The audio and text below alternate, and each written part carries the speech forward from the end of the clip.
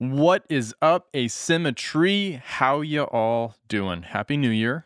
Maybe almost 2 weeks late, but the Mirai team is just now back in the house and in full effect.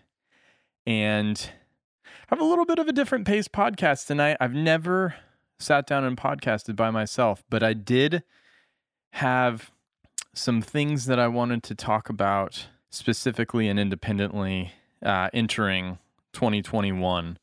And so without further ado, let's begin.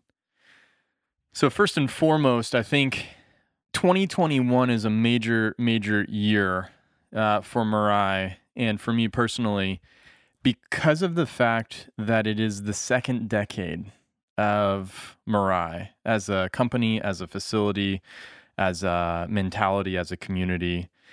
Actually, March 15th, March 12th will be the 4-year anniversary of Mirai Live. April 15th will be the 10-year anniversary of Bonsai Mirai as a facility. I closed on this property April 15th of 2010. And the moment I closed on the property, the night that I closed on the property, I spent the night on the subfloor. I tore out the carpet and the walls the first day. We also broke ground on the workshop and the garden the first day.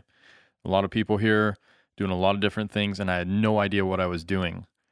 But that first night that I was sleeping on the subfloor of the little cabin that existed as the only solid structure on the property, it was raining. It was pouring, in fact, and water came rushing in through a hole in the chimney, filled the first floor with water. It soaked through the floor and destroyed all of the sheetrock in the second floor, the basement of my house. And I remember thinking, what have I gotten myself into? Like, literally, what have I gotten myself into? And honestly, 10 years later, closing in on that 10-year mark, 10 years later, I still have those moments at Mirai where I think, what have I gotten myself into?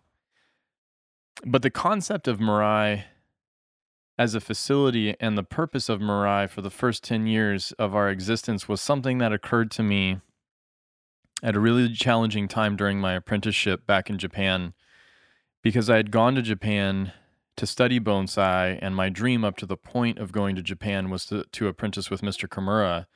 And suddenly I am his apprentice, and I'm his apprentice for a year, and I'm his apprentice for 2 years, and I'm an apprentice for 3 years. And I start to recognize what it means to be an apprentice, what it means to be in servitude to your master, what it means to try and take that experience and abide by the principles and practices of engaging with the Japanese culture on that level of a traditional fashion. And what it meant for me ultimately was swallowing a lot of pride as an American, having a lot or learning a lot more humility over the course of that time. But it also meant taking all of my ideas and just sort of writing them down, documenting them, or having them continue to replay in the back of my head, all the while trying to abide by what Mr. Kimura was expecting of me. And that combination didn't really work for me. So in the 4th year of my apprenticeship, I had some pretty major faux pas. Might have been 3rd year blending into 4th year. Pretty major faux pas. Some really big mistakes. Some really big problematic issues in terms of, I tore a branch off of a spruce tree owned by a client that was destined for the Kokufu exhibition. I allowed a bird to eat all the berries off of Japanese holly that was also supposed to be a part of a Chuhin composition in the Kokufu exhibition. And there was a moment there, I didn't think I was going to, I thought I was going to get sent home, but I was too deep into the process, and I understood that you don't get sent home. You have something far worse happen to you, and that is you stop existing at all as an apprentice. And Mr. Kimura didn't acknowledge me for, 3 or 4 months. I didn't have a piece of work in the workshop.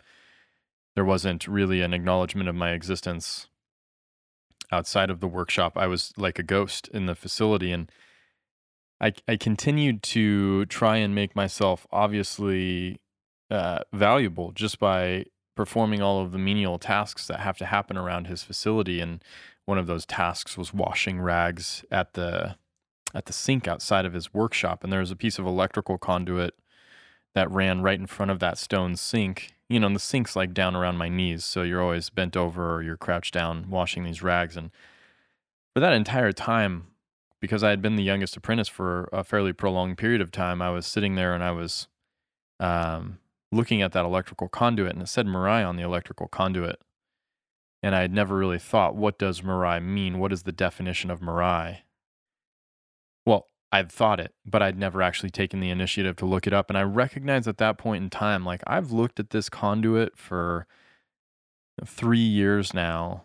I've wondered what the definition of this word is for 3 years. There's countless Japanese words I had wondered the meaning of and how to use it contextually, and among other things. There were countless things I knew I needed to be doing as an apprentice that I wasn't necessarily doing successfully. And I went home that night and I looked up the definition of Mirai, and it's future, right? Shorai is future, Mirai is future, but future from the context of the unobtainable future, the future that's always in front of you and you're never going to actualize. And I just thought, it's interesting when you have those moments and you recognize a lack of whatever accountability or a lack of proactivity or a lack of willingness to take advantage of the opportunity, because I had dreamed of becoming an apprentice for Mr. Kimura since I was 12 years old. And suddenly here I am in my mid-20s and I am his apprentice, and I really wasn't taking advantage of the situation. I mean, I was working hard. I was trying to study bonsai. Don't get me wrong. I wasn't lazy. I wasn't some entitled person in that position, but there was more that was demanded of me to truly be great at what I dreamed of being great at. And it was through that failure and that moment of recognition that I wasn't doing everything I could be doing, that I also started thinking about, what am I here for? What am I apprenticing myself to Mr. Kimura for? What am I spending my time in Japan for? Number one, if I'm not going to fully commit, right? I was very committed, but I wasn't fully committed. Giving yourself to something is different than wanting and liking and trying to pursue something, right? And I had that American mentality where, like, I'm working really hard, but in the back of my mind, you have that slight little voice that's saying, but you could go a little harder, but you could try a little harder, but you should push a little harder. And that was the voice that I had continued to sort of be reactive to.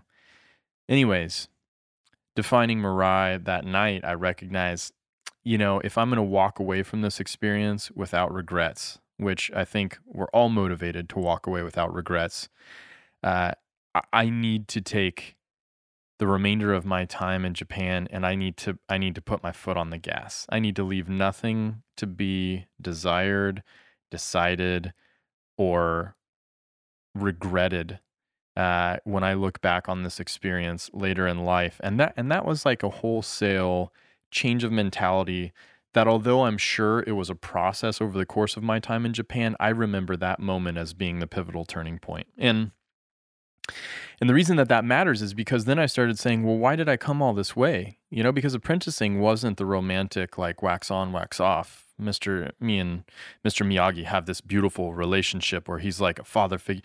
Mr. Kimura wasn't that kind of personality. He was very demanding and very strict, and there was an adherence to the level of craft and artistry that he expected out of his apprenticeships that you had to really earn. And so I started thinking, ultimately I went to Japan and apprenticed in Japan, not because I love Japanese bonsai, although I think Japanese bonsai is awesome, not because I had a fascination with the culture, or the food, or the language, but because I wanted to know what Mr. Kimura had to teach me. And I wanted to know what Mr. Kimura had to teach me because I knew if I knew that, I could come back to the United States and I would always have that knowledge to be able to communicate and teach to other people. And in that, the level of bonsai in the United States would rise if people shared that knowledge freely, because that knowledge when I was in college was hard to come by. There weren't a lot of people giving it out, or at least even making it accessible. And so that was really the origin of it. And I thought, well, what's lacking in the Western world? What's lacking in the bonsai world outside of Japan? And it was really the presence of the same caliber and commitment of garden that you saw in Japan, where professionals showed up every day to the garden. They were working on the trees to the best of their ability. They had the time to put into several years or even several decades of evolution on a singular tree. And you, the world was referencing these pieces that had been professionally handled in a dedicated fashion. But the Western bonsai world was comprised of traveling professionals, the demonstration model, the workshop model. There weren't really, there were retail gardens, but there weren't really gardens that were incubators for the professional evolution of an individual or of an art form as you saw it in Japan. And Japan was creating that model. And so it's like, okay, immediately, when why am I here? I'm here to evolve my understanding so that I can share it. How do I go about evolving that and sharing it? Really allowing myself the ability to learn and grow and understand from the process of bonsai and from the tree as the primary component of the practice meant having a garden. And so immediately I'm saying, I'm going to have this garden. I already had been collecting my own Yamadori since I was 12 with my dad through college. I helped afford college collecting Yamadori. I knew what material existed in North America. I knew what material existed in Europe.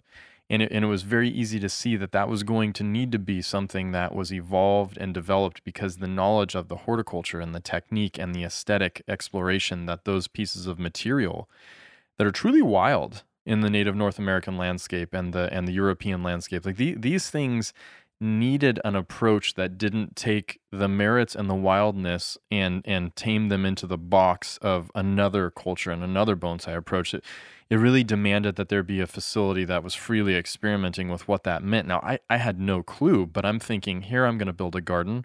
This garden is going to be an incubator for thought. There are other additions beyond just the material and the trees that need to be a part of that. And that was the ceramicists, right? We needed the ceramic medium to catch up. Japan had this lineage of tremendous ceramicists, and that forms 50% of the composition.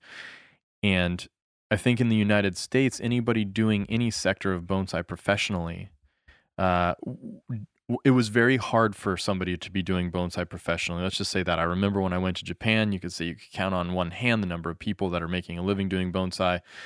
At that time, Bill Valvanis, Boone, maybe two or three other people, without other sources of income. And if I'm forgetting anybody, I apologize. But as a collegiate individual getting ready to go to Japan, that was my understanding of the culture in North America.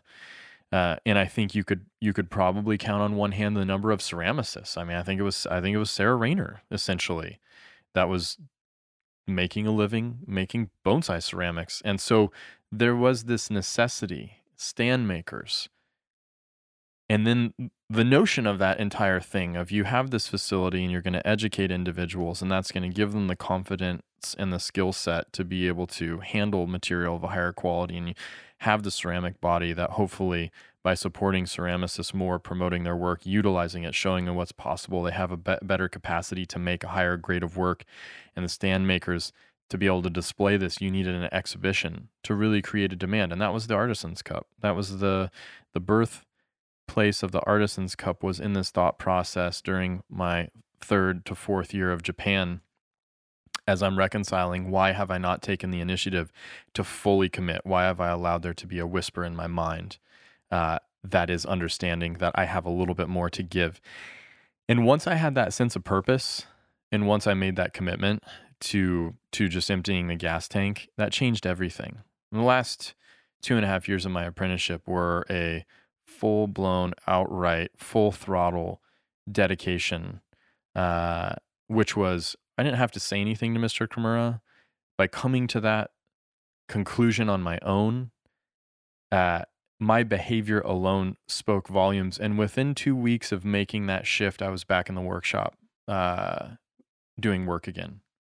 And it's amazing the kind of, when you're together every single day as an apprentice, because we got a day off every couple months, but we worked from, at Mr. Kimura's anywhere between 7 and 9 in the morning, depending on what rank of apprentice you were, till anywhere between 10 midnight, sometimes 1 o'clock in the morning. So you're together a lot. He recognized something had shifted, and that carried me through the tail end of my apprenticeship. Now I'm going to say The hardest thing about pursuing bonsai professionally at that point in time was not starting my apprenticeship, it was finishing my apprenticeship.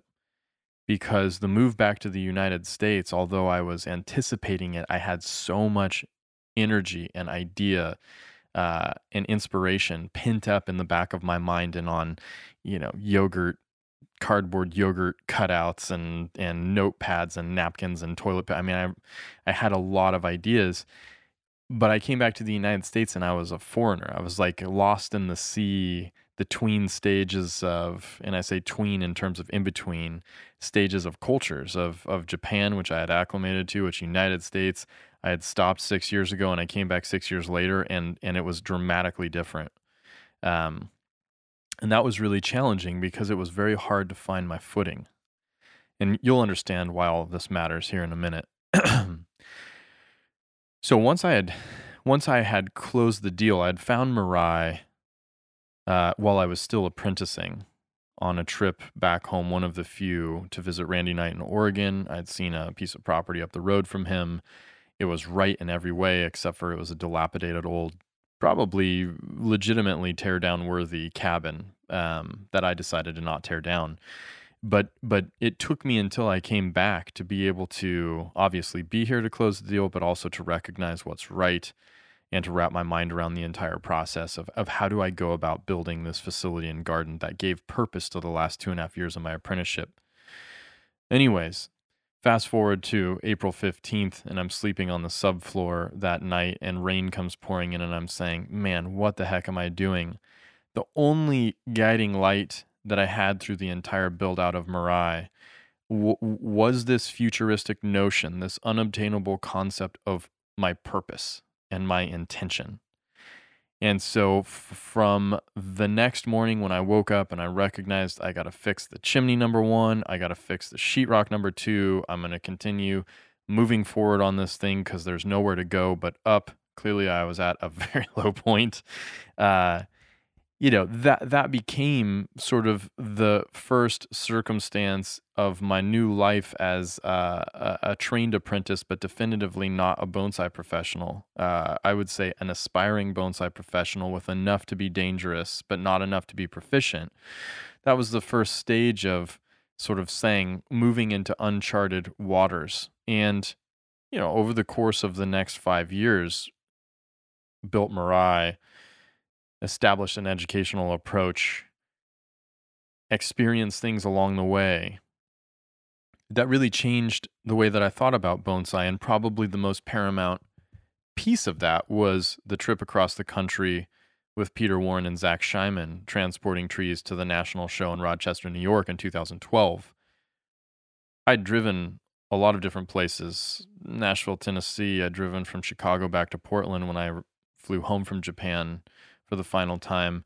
I'd seen a lot of North America, but something about the trip from west to east and east to west again, and recognizing having been back in the United States for 2 years, having had a little bit of an identity crisis in the transition of cultures, and then seeing this broad continent with different thought processes along the way, approaches to eating, lifestyle, clothing, behavior, etc.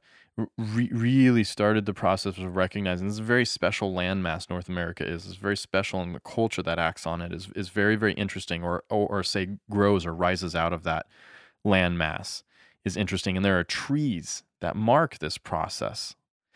And as I was sort of listening to the judges judge the National Show in Rochester in 2012 and listening to Mr. Mitsuya sort of criticize a flat top bald cypress that I thought was one of the most spectacular trees in the show and say that's not what a formal upright should look like, I recognize, wow, okay, this is a failure to understand the native landscape, the form of trees, the representation, and a failure for the expectations of a cultural approach to bonsai in the Japanese fashion to cross the ocean and recognize that there are more opportunities and there are ways outside of just the Japanese approach. And that catapulted me. That catapulted me into separating myself from Mr. Kimura and thinking in the back of my mind every time I worked a native North American tree, what would Mr. Kimura do? And it freed me from that. It freed me from it because I recognize it doesn't matter now what Mr. Kimura would do. It doesn't matter what somebody else would say. The only thing that matters is that it's honest and it's authentic, that it is true to form. True to form to what? True to form to representing this landmass that I suddenly find myself not just proud to be a part of. I've always been proud to be a part of it, but fascinated by and dedicated to understanding it better through the creation of these trees that give rise to the memories or the nostalgia of places growing up, or carry forward the elemental and environmental impact of the influences in these different portions of this very large landmass. And that was really the birth of Mirai's bonsai approach and ethos, is the bald cypress being criticized and this drive. And on the way back, I'm thinking, the coastal redwood is one of the most iconic trees. Its size, its girth gives rise to a notion of expansive opportunity, freedom, creativity, outside of the box, a plentiful bounty, right? The Western United States, the gold rush and the timber rush, and the move west as a thought process of liberation and freedom. And I recognize there's a lot of negativity tied up in that, but I'm just going to go ahead and stick with the romantic thought process here, acknowledging that there are realities to that as well. But, that really, to me, kind of started to define what it meant to quote unquote be an American, or what it meant, what the spirit of the West, and I would say the United States in general as a land of opportunity was, right? And how do you capture that? And I think how you capture that is what gave rise to the massive redwood forest. And the funny thing about this is the redwood forest started in 2012 when I got back from the national show, but the redwood forest that started in 2012 was the first forest I'd ever created as a bonsai professional. And it's a full-size forest. I mean, it's on a massive reclaimed root base of redwood. I think I have, 11 trees from Zach Scheinman on that, just massive, massive redwoods.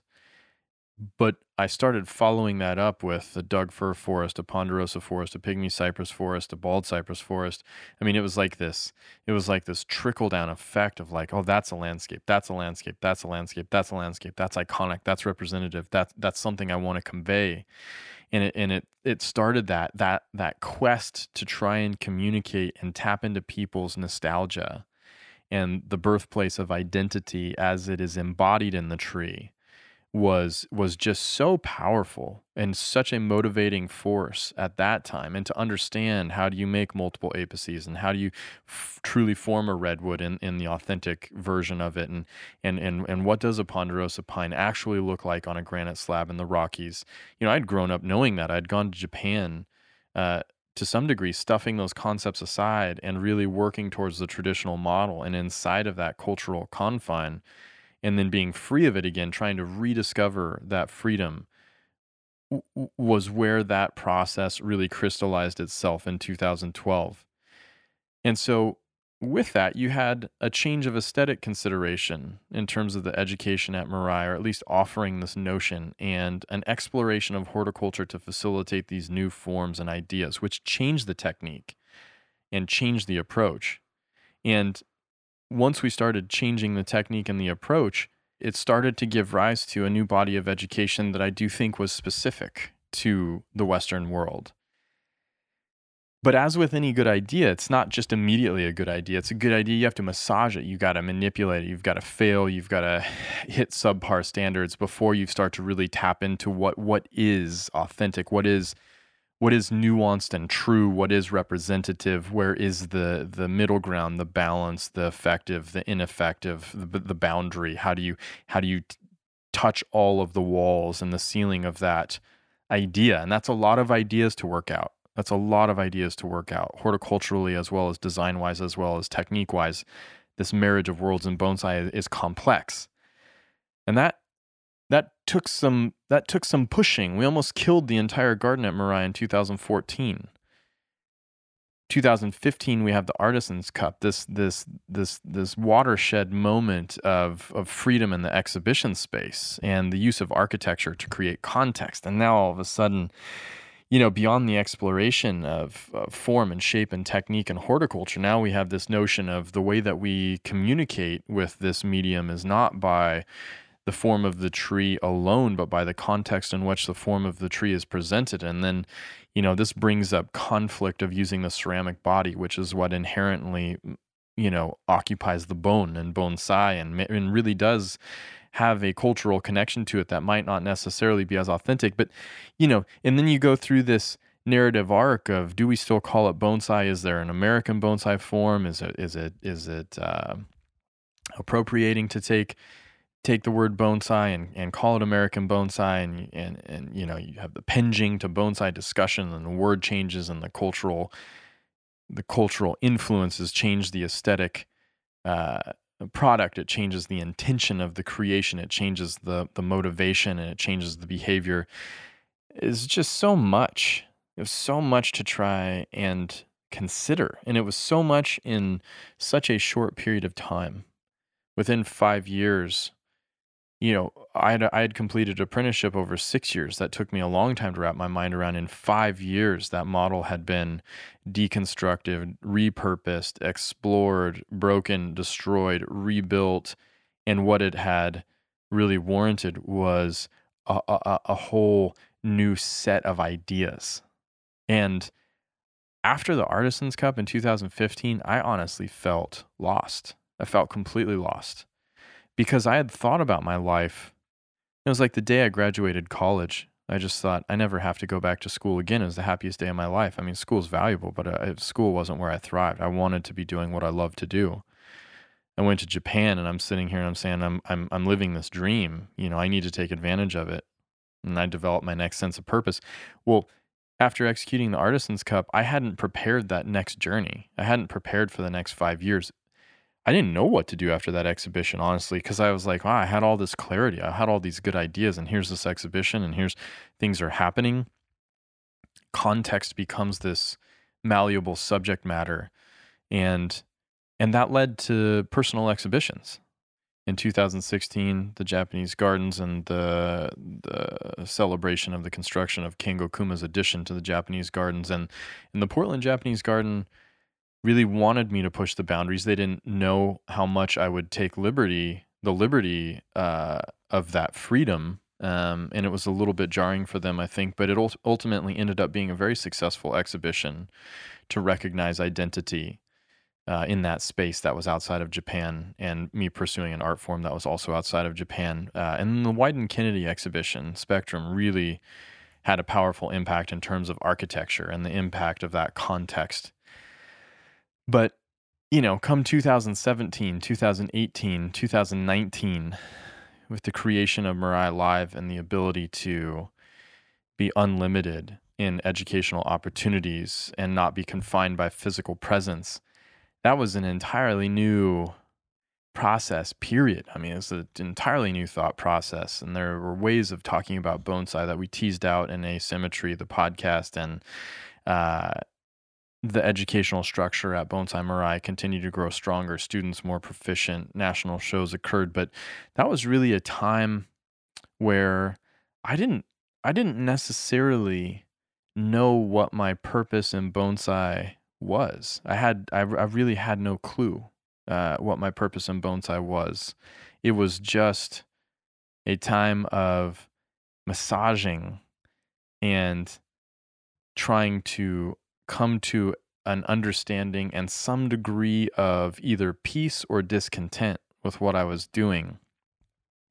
And there were definitely years, 2017, 2018, 2019, there were definitely years in there where I could look back on the work and see that my heart and soul was not necessarily behind the work that I was doing on the trees myself. I feel like the education was there.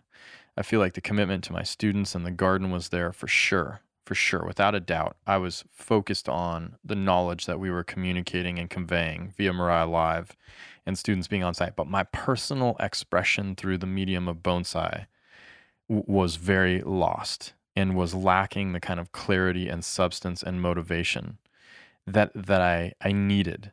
But there was an idea, there was like a seed of thought that started happening in there, because it's like, you know, when you see something in the natural environment and you go home, you can only take one or two things from that you can remember with an amount of clarity that you could reproduce. It's like I don't know if you're ever a kid or maybe not a kid, if you've ever aspired to draw something on a piece of paper and you see it in your mind, but you cannot draw it on the piece of paper to save your life. It just doesn't come out the correct way. I recognize, wow, that's happening with bonsai, and the abstraction of that through the filtration process of the individual, right? My mind, your experiences are going to cloud that impression. Your experiences of seeing that tree in that moment, but also your experiences over the course of your life become a little bit of you could call it two ways. You could call it a pollution, or you could call it a seasoning or an enhancement to that notion. And some ideas about trees are going to be polluted by your experiences, and some ideas about trees are going to be enhanced or spiced up or improved. And that's where the individual is reflected in the work of bonsai. If you're deviating from copying the traditional pattern, then it becomes a representation and an expression of the self. And I love that idea. I love the idea of seeing somebody's personality in their work and seeing that expression be true and honest. But I recognize that my expression was not authentic in the work that I was doing. And so that seed of trying to see what happens when you put yourself in a more literal position in the creation of bonsai. In fact, what happens if you embed yourself in the environment and try to create bonsai? And what happens if you embed yourself in the environment while you're experiencing the same environmental influences that create the forms of the trees that are inspiring the bonsai action? What then? What happens with that discomfort? What happens with that, say, less than ideal circumstance? What happens to your drawing, if you will, when you are sitting amongst in front of the figure as opposed to thinking about the figure? You're not thinking about the human face, you're looking at the human face. In fact, you can touch the human face. You could trace the human face if you wanted to. What happens when you take the medium of bonsai, the tiny tree, and you go to its root point of origin and you experience everything that that tree is experiencing in real time and you try to create? And that became the seed that started to grow.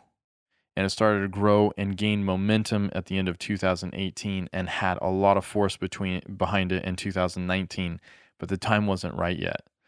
And then in 2020, right, amidst the pandemic and things definitely changing their context to a significant degree from the life that we had all become accustomed to living and watching and reflecting on culture and human behavior and a lot of the things that we've known are wrong but haven't been addressed, that became the moment where whatever the space, or just like that moment in Japan between my third and fourth year where I recognized I have another gear. This was that moment where the discontent or the question became strong enough that I started asking it. And that started to breed purpose for me again in the bonsai approach. 2020 was a very uncomfortable year for all of us. Undoubtedly a very uncomfortable year, but for the process of Mirai being in the 10th year of our first decade, the final gasp of a body of work, and attempting to plant this new seed at the moment where it felt like the climate was right to begin this next level of exploration. It wasn't intentional that it was in the 10th year that this started, but it was, I think, fortuitous that it was in the 10th year that it started. Trying to embed myself in the landscape, and I had a realization. We went to the Olympic Peninsula, and I did a body of work on subalpine fir in the alpine region, and that was very powerful. That's when I recognized there was a lot of opportunity and a lot to learn from this. And then we went to Crater Lake, and looking at the whitebark pines and understanding the whitebark pine blister rust and the plight that is going to potentially eradicate the five-needle pine in the northern hemisphere, and recognizing bonsai is this time capsule, right? It's like this documentation of not just an independent individual's body of work. Because I think ultimately, if we're thinking about bonsai correctly, we're not the owner of a bonsai. We're just the immediate caretaker of a tree that existed before us. And if we do our job correctly, should exist after us. And so thinking about the ability to preserve or take these nuances of these trees that in the changing landscape of climate change and the adjusting landscape of the forest structure and another potential mass die-off of species, both fauna and flora, bonsai has reoriented itself not only as an embodiment of culture, not only as a representation of nature, but potentially as a preservational component that allows us to document things that we cannot otherwise stop the progression of. And so the third piece of work was in the bristlecones in the White Mountains east of the Sierra Nevadas. And that was the one where it all kind of came together for me anyways. And it came together from the perspective of, where is our place in the landscape, and where does this art form of representing nature in miniature sort of find its purpose or find the greatest amount of power and impact. And the bristlecone project was something that I had steered away from initially, because how do you go embed yourself in a 3,000 to 5,000 year old forest of the oldest living organism on Earth in terms of a singular organism standing alone, not a root system giving rise to suckers, not a carbon dated lichen, but this living, breathing being standing on its own, 5,000 plus years old. How do you put yourself in that position with any sort of humility and feel like what you're doing is significant? That was the challenge. And I still don't think that what I was doing was significant, but what I was deriving from that was that, and what this journey, sort of the planting of this seed and embedding in the landscape and experiencing the real-time influences, what it did for me that at that moment in time was force me to quantify why I cared so much about trees. Why did I dedicate myself to bonsai so long ago? Because I didn't know when I was 12 why. And I didn't know when I was 25 why. And I didn't know when I was 35 why. But as I was sitting in the bristlecones doing this piece of work, I recognized that the tree is communicating the influences of the landscape. And we are looking at the trees, and we are understanding through the trees what elemental and environmental conditions are existing, whether it's a lack of moisture, whether it's a direction of wind, whether it's a constraint of the soil mass or the rock or the sun. Everything about what a tree is doing is communicating. It is a bridge that is connecting the landmass that we are not going to be there frequently enough, long enough, over a prolonged enough period of time to understand. And when you see truly ancient, when you see 1,000 years, 2,000, 3,000, 4,000, 5,000 years, you are able to interpret the prolonged influence of that landmass, the time-tested, authentic, honest intention and capabilities of that landmass on a living organism. And that allows us to now see the tree as a communication device and as a time capsule for everything that has happened beyond chopping a tree in half or taking a dead tree and looking at the tree rings and saying it didn't grow well for these 10 years. That must have been drought. There's a fire here. That's awesome. You're talking more about the notion of the elements that we experience as living organisms on Earth, and we're understanding them on a level of influence over the course of time. And I just don't know any other way or any other thing that can convey that kind of information to the human being and connect us to the Earth. And so I started recognizing in that moment amongst those projects that the tree is the great connection. The tree is the great communicator. The tree is maybe the most bold bridge to be formed between the landscape and human beings existing on it. And we talk about sustainability and we talk about the necessity to change our ways and preserve this earth, but it's too grand of an idea because we're not connected. We're not drawing our nutrition from our roots through our trunk to our branches. We're not conducting water from the root tips to the stomata of our needle and leaf mass to drive. We're not capturing the energy of the sun and breaking down elements into reformed complex sugars and starches and utilizing amino acids and their complexity to be able to enhance our metabolic activities. This is something that only plants do, and this is something that trees have learned how to do and adapt to the constantly changing environment to continue to be able to act as a communication, act as a speaker that allows us to understand the landscape. And that moment just changed everything. Because now all of a sudden, instead of thinking that the whole notion of bonsai was to somehow try to represent nature in miniature, I started to realize the whole notion of bonsai was to understand. It was to understand, right? And anybody who does bonsai, you recognize the value's not in the final product, the pretty picture. The value's in the process. That's where you gain all of the mojo, all of the magic. That's where you experience the benefit of bonsai, is in the action of collaborating with the tree. And we learn in that fashion. And to understand is to create a communication device that allows other people to connect, other people to reorient. The public, the grander sort of notion of conservation and valuing of the native natural environment and natural resources.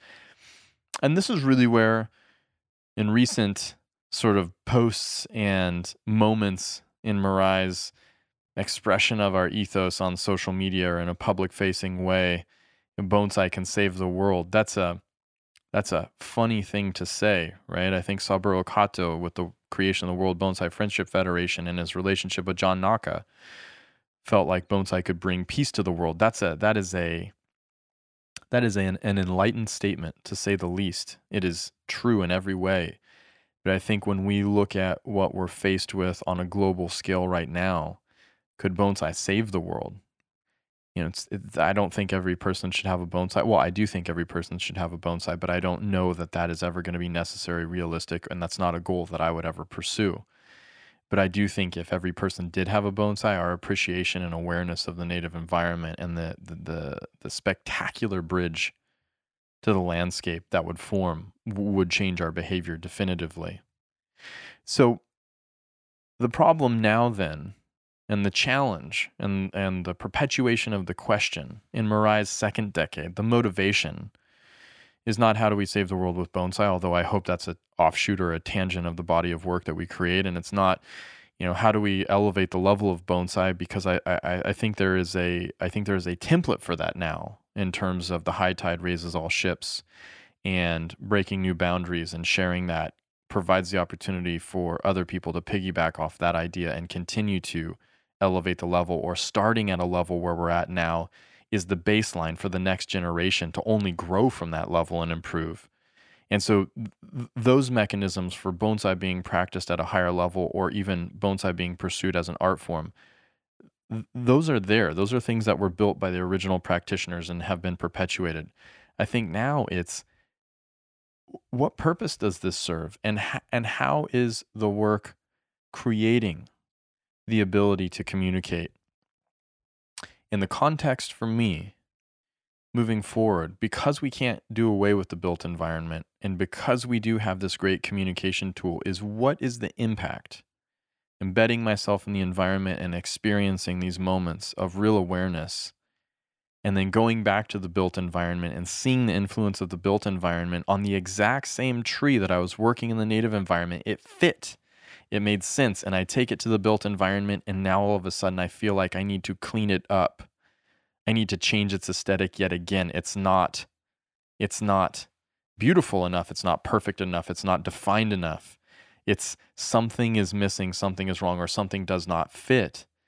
There's a conflict of the polarities of the urban or the built versus the native and the wild, natural and the wild. That conflict is the context. When you think about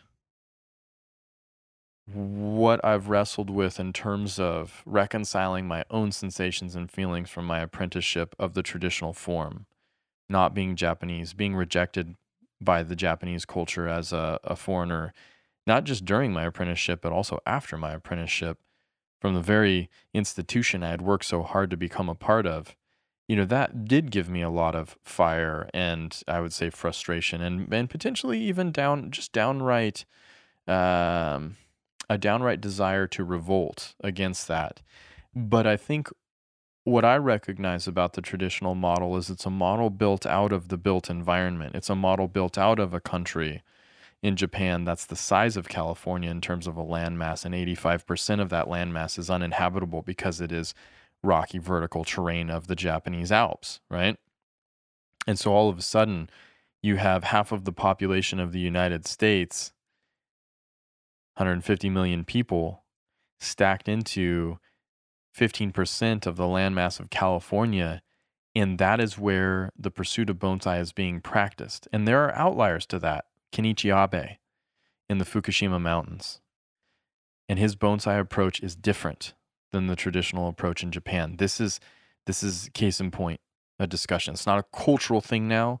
It's an exposure to the polarities, the built polarity or the native wild polarity. And I don't think either one is better than the other, but they are different. And how are they different? And how does that impact your creation as an individual, utilizing this great communicator of the land to the individual, right? That is, I think, the challenge of the next decade of Mirai. And I'm so very excited to explore that question and understand to a much greater degree through this medium how we go about potentially teasing out those strands. And for me personally, understanding in my own identity what gives me that sense of place and purpose and intuitive capacity to exist.